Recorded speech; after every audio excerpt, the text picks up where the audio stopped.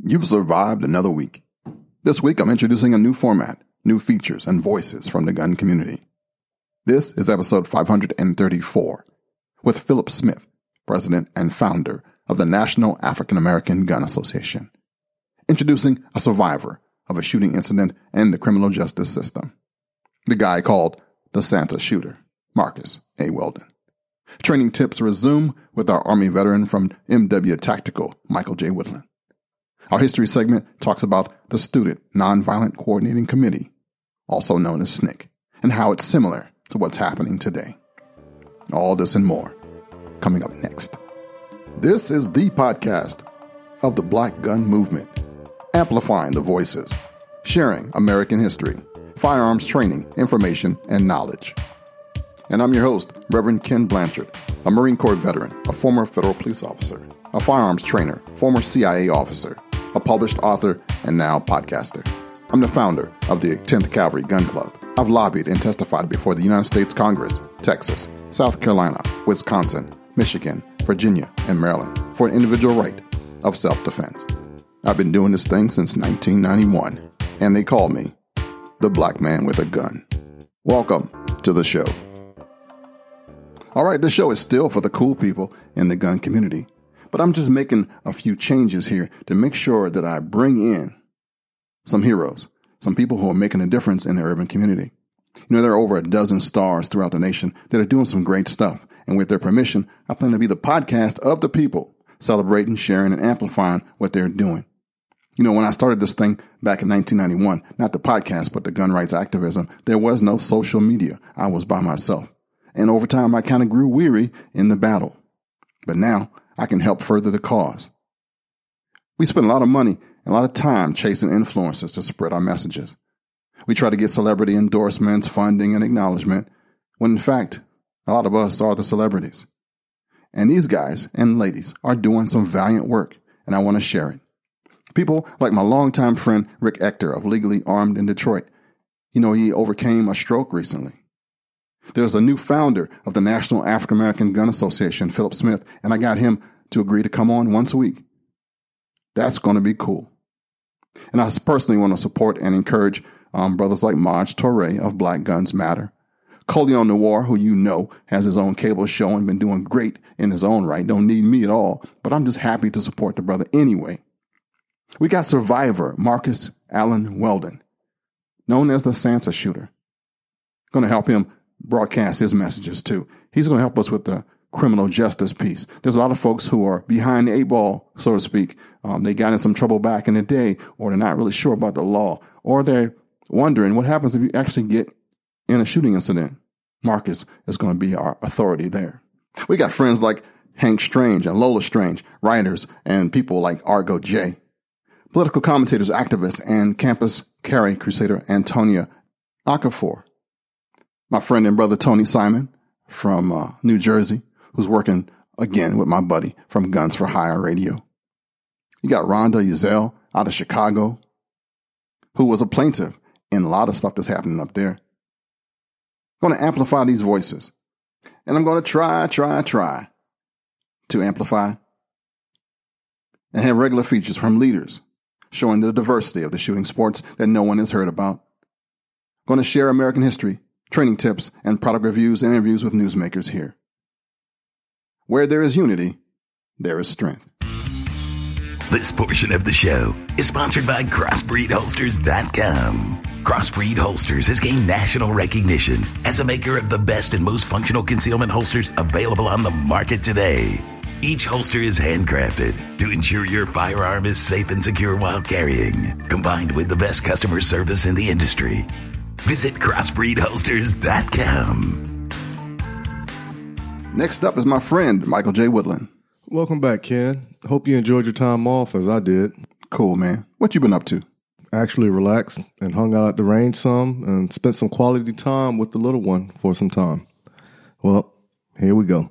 And today we're going to discuss taking it out of your comfort zone.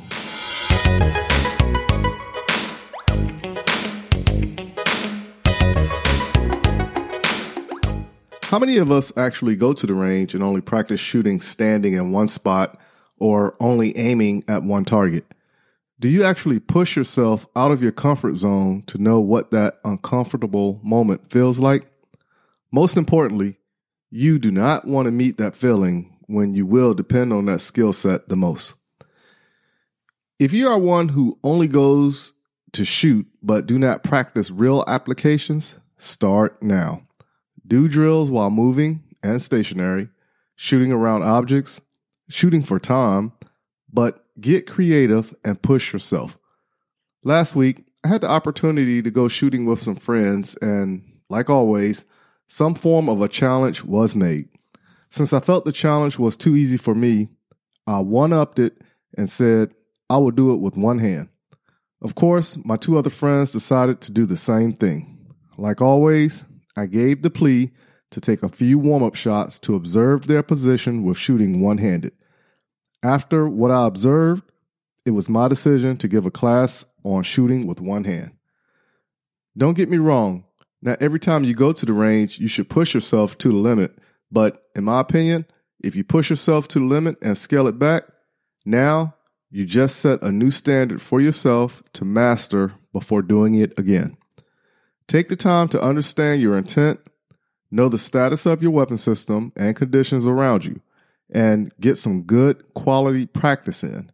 Trust me, you will see improvements over the course of time. Until next week, keep the finger pull level and your sight picture steady. If you haven't done so, visit us on the M-W Tactical Facebook page and hit the like button and share your firearm thoughts and suggestions with us. If you would like to stay in touch with the information we put on Twitter, follow us at M_W Tactical. If you want to see the pictures of our adventures on and off the range, follow us on Instagram at Munitions Weapons Tactical. If you would like to read more about us and see what and where we will be next, visit www.m-wtactical.com and stay informed. If you want to just ask a question or just send us a note, you can either by calling 803-250-1256, leave a message, and we will return your call, or just email us at info@m-wtactical.com. Until next week, keep shooting, keep practicing, and have fun. Back to you, Ken. All right, Big Mike, thank you for getting me back in the groove. And now, as promised, here's our first installment from my new friend and yours. Hi, everyone. This is Phillip Smith from the National African American Gun Association. I'm the national president and founder. Our organization was founded in February 28th of 2015. We have since then went from just myself to about 20,000 members in just over 2 years. We're in every state. We have members at this particular time, and we have over 42 chapters in a lot of the states throughout the United States. So we're growing very organically. This is with no advertising and just by word of mouth, which is a really good thing. And you can find us on Facebook, obviously. The reason for me making the statement and speaking to you guys today, I want everyone to know about our organization. We are a very inclusive, pro-Second Amendment organization based and built for African Americans for the first time in the U.S. Our organization's total focus is to educate our community, teach them about firearms in a legal and proper manner so they can know about guns, the various types of guns, what type of guns have different recoils, the various gun laws that are different from state to state depending on where you live. And as well, we want them to have a place where they can feel it's a home. It's someplace you can go to vent, someplace you can learn to educate yourself, just a place that you can call your own. And we definitely feel we fill that particular void.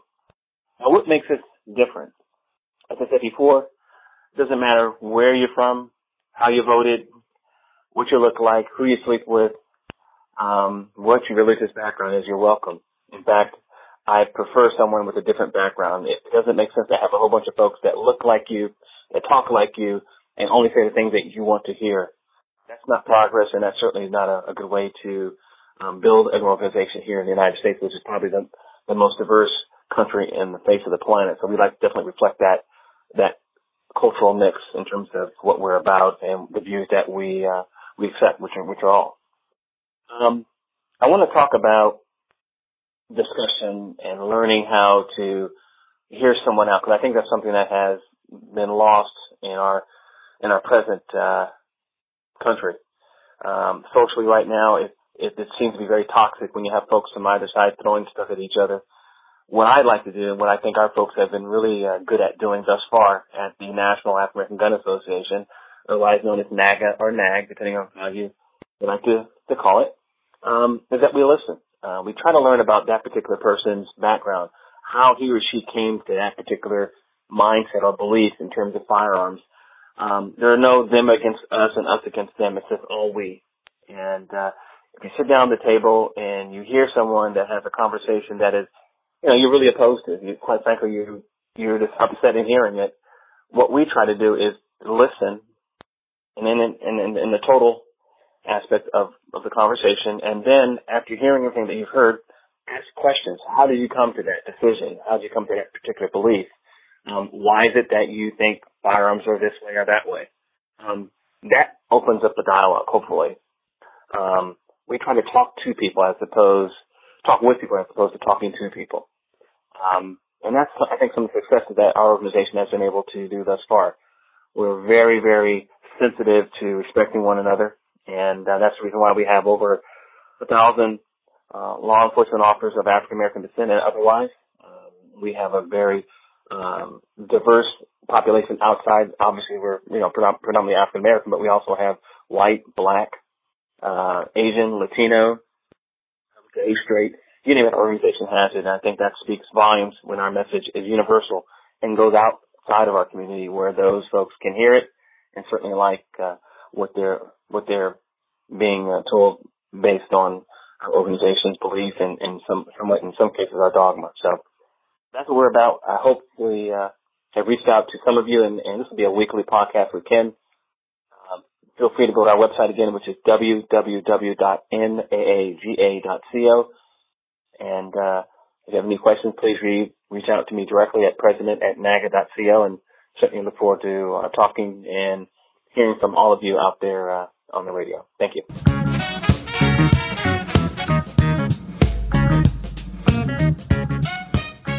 I am really happy to have Mr. Smith on board and sharing what's happening with the NAAGA because, hey, this is not about me anymore. It's a movement, baby. It's about us.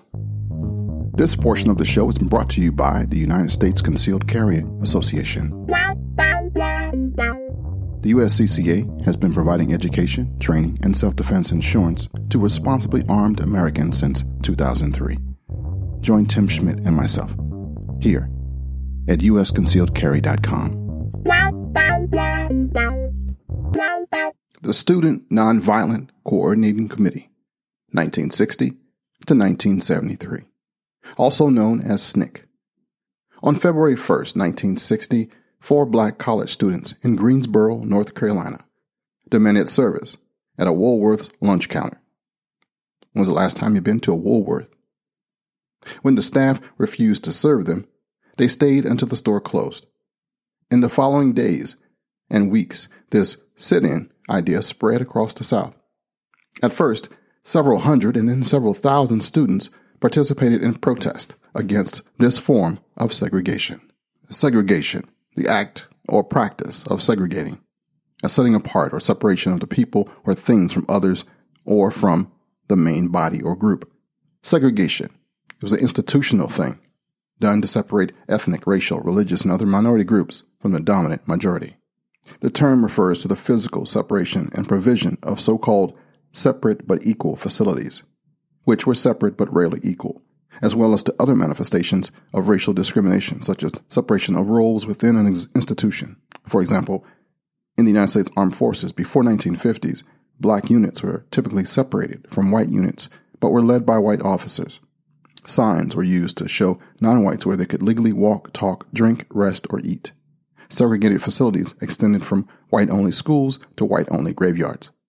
Legal segregation of schools was stopped in the U.S. by federal enforcement of a series of Supreme Court decisions after Brown v. Board of Education in 1954. All legally enforced public segregation was abolished by the Civil Rights Act of 1964. But let me go back to SNCC. That was just a little bit of history. So let me go back. To support and coordinate this spontaneous movement, Ella Baker, a National Association for the Advancement of Colored People, also known as the NAACP official, called a conference at Shaw University in Raleigh, North Carolina, from April 16th to the 18th, 1960. It was there that the Student Nonviolent Coordinating Committee was founded. Its first chairman was Nashville, Tennessee college student and political activist Marion Barry, who later became the mayor of Washington, D.C. Although SNCC, as it became known, continued its efforts to desegregate lunch counters through nonviolent confrontations, it only had modest success. In May 1961, SNCC expanded its focus to support local efforts in voter registration as well as public accommodations desegregation. The high point of its efforts came in 1964 with the Mississippi Summer Project, which became popular as, or known as, Freedom Summer. Hundreds of black and white college students volunteered, joined Mississippi SNCC workers and local civil rights activists in a bold campaign to register thousands of black voters across the state for the first time. The effort drew national attention, particularly when three SNCC workers, James E. Chaney of Mississippi, Michael H. Swarner, and Andrew Goodman of New York were killed by white supremacists. During the fall and winter of 1964 and 65, SNCC went through a period of internal upheaval, becoming more radically and increasingly anti-white. One result of this development was the replacement of a chairman by the name of John Lewis by Stokely Carmichael in May 1966. You may know the name John Lewis because he is still around. He is a U.S. representative for Georgia's 5th Congressional District, serving since 1987. The dude has been around a long time. 77 years old he is. Career politician.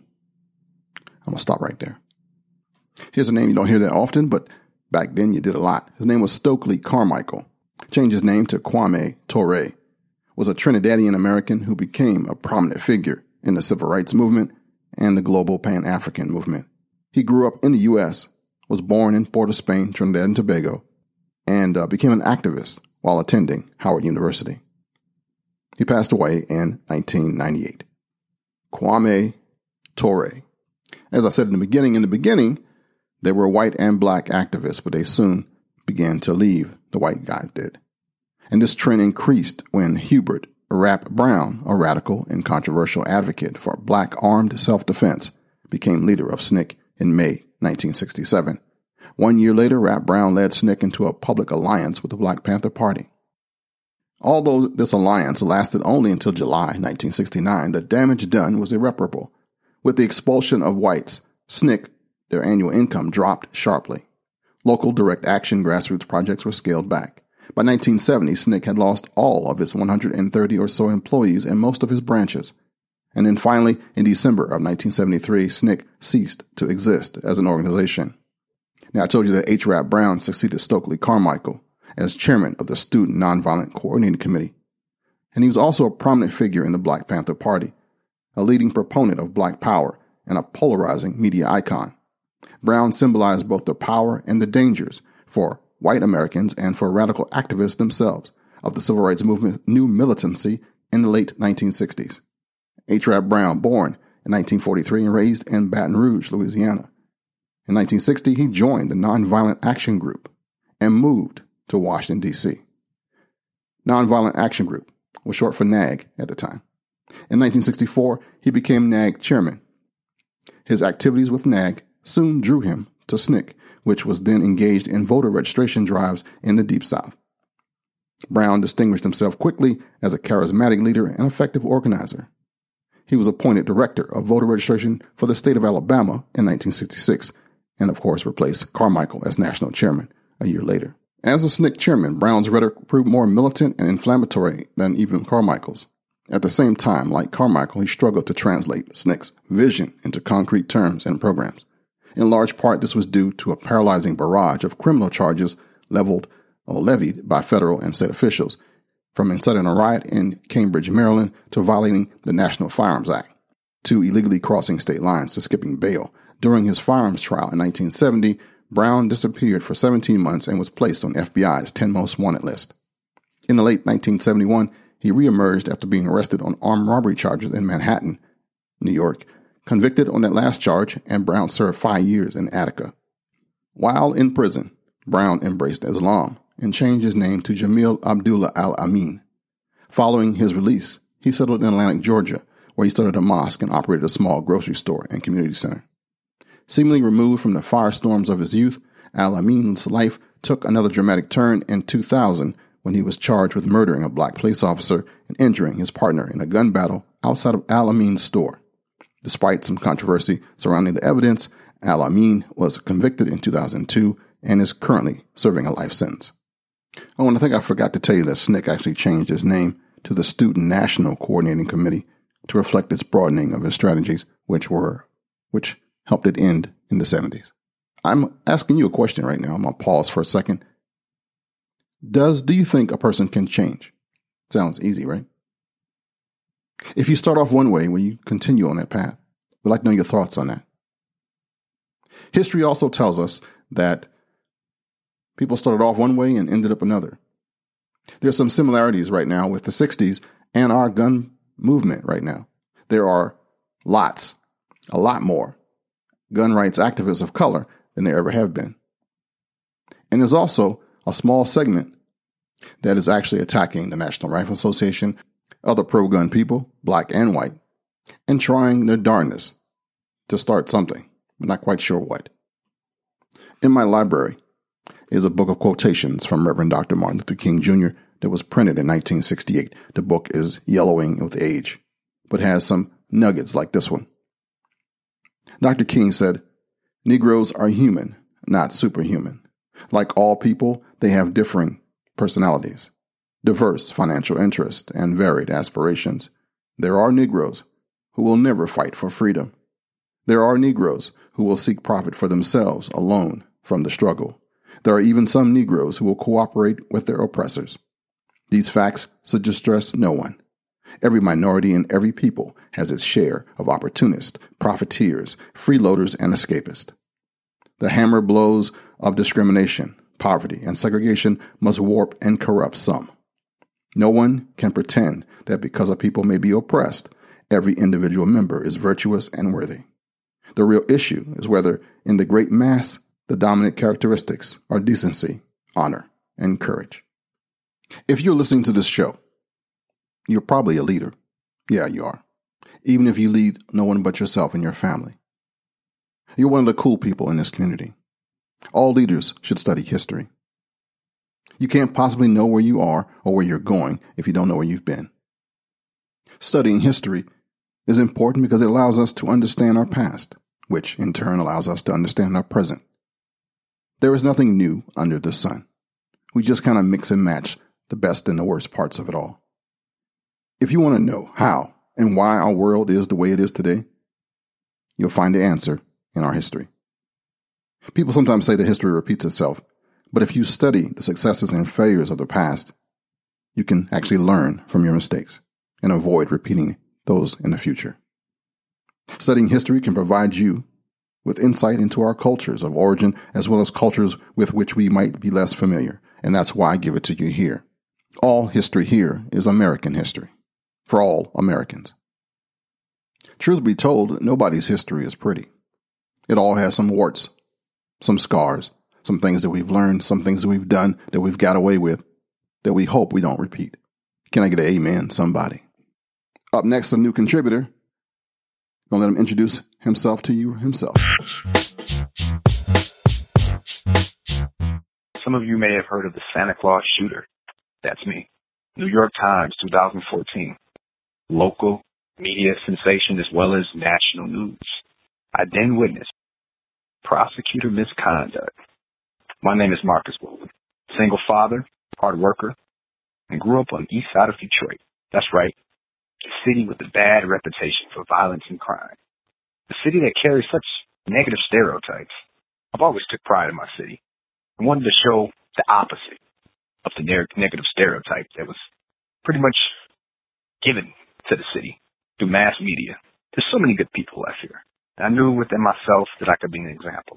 Throughout my 29 years of life, I've attempted to change that stereotype, setting the best example I can for the youth, which is our future. My life changed when I had my daughter. When her mother succumbed to drug and alcohol addiction, I had to step up and be the father and the mother. Had good friends who were murdered in the streets of Detroit, carjacked, fell in the line of the statistics that so many others do.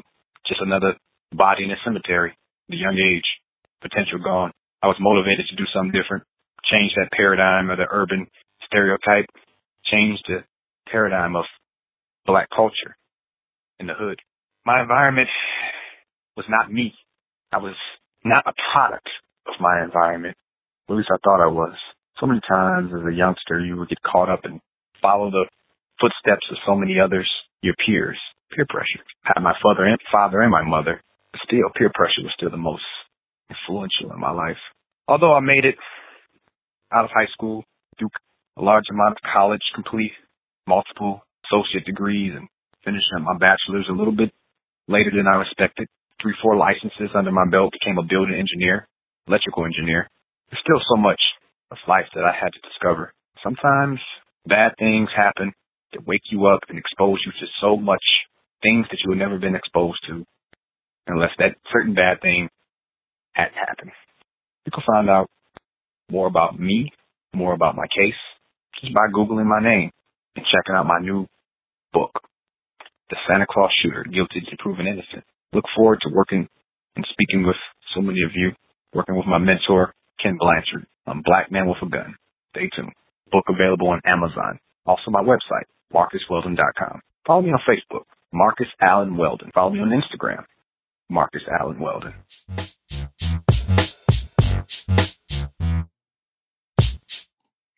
Now you know who Marcus A.Weldon is. Look forward to hearing from him in the future.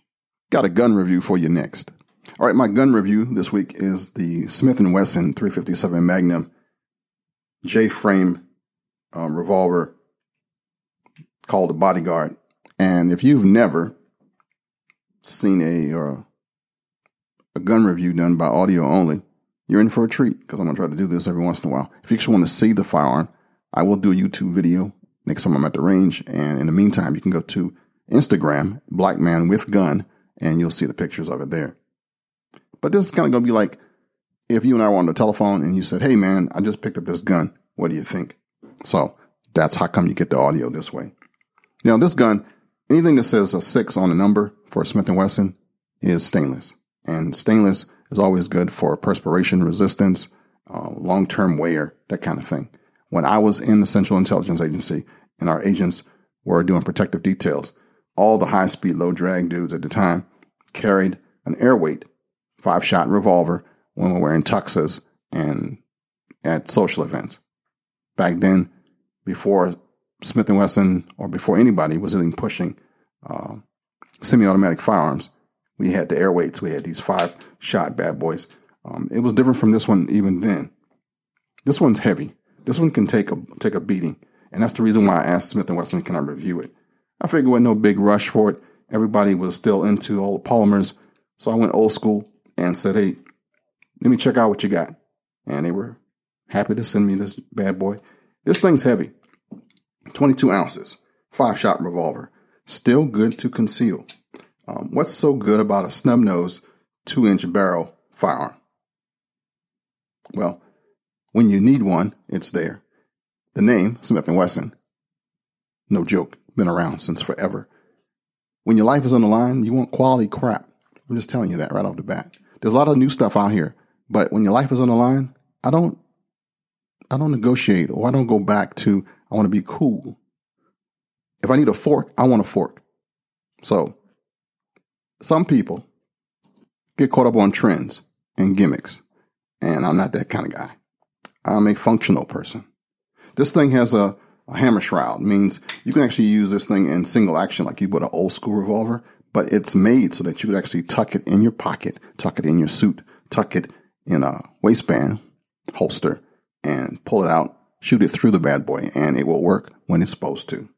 Snub nose came out originally in the 50s, like 55, and it's a double action revolver. I shot my bag of rounds through it. I got a bag that's as old as his gun, and it shot everything pretty good. It has fixed sights, which means you're not going to be shooting your 100-yard shot with this revolver. It's old school, but it's a popular small frame defensive revolver and is backed by Smith & Wesson's lifetime service policy, which you can't beat with a stick. So, stainless steel frame, barrel and cylinder, enclosed hammer, rated for continuous plus P use, which is a plus for me. I want to be able to beat my gun. I don't want to have it just for a little while and then it dies and I have to replace it. So I'm looking for long-term wear, and this is what it does. Pictures will be on Instagram, and 5-shot revolver, 357 Smith & Wesson with a shroud. Funky little revolver, looks like a humpback, but it works. And I remember it from back in the day. Black Man with a Gun, Reloaded. Get the inside, the background, wisdom, information, and experiences of Reverend Kenn Blanchard, CIA firearms instructor, gun rights activist, that has been involved in this community since 1991. Read about guns, the culture, the community, and the inside stuff behind what you see everywhere else. You can get it firsthand from the guy they call the Black Man with a Gun in his book on Amazon.com. Black Man with a Gun, Reloaded.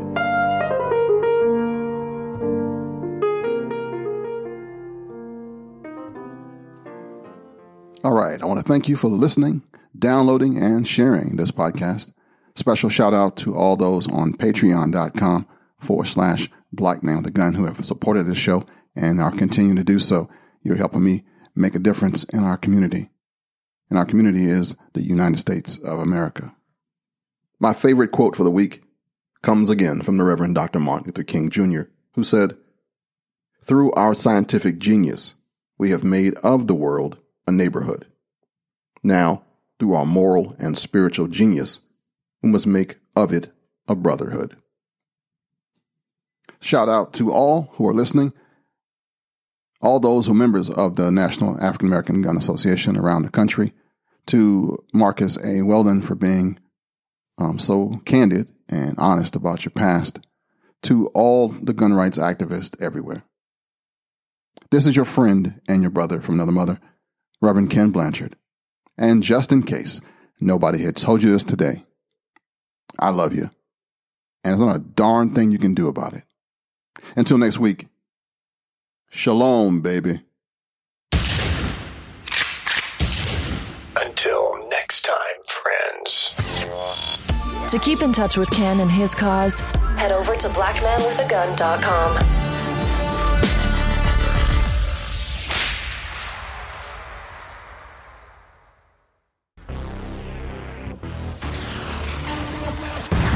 This show is part of the Gun Podcast Network, an exclusive group showcasing professional pro-gun podcasts and broadcasters, hitting our targets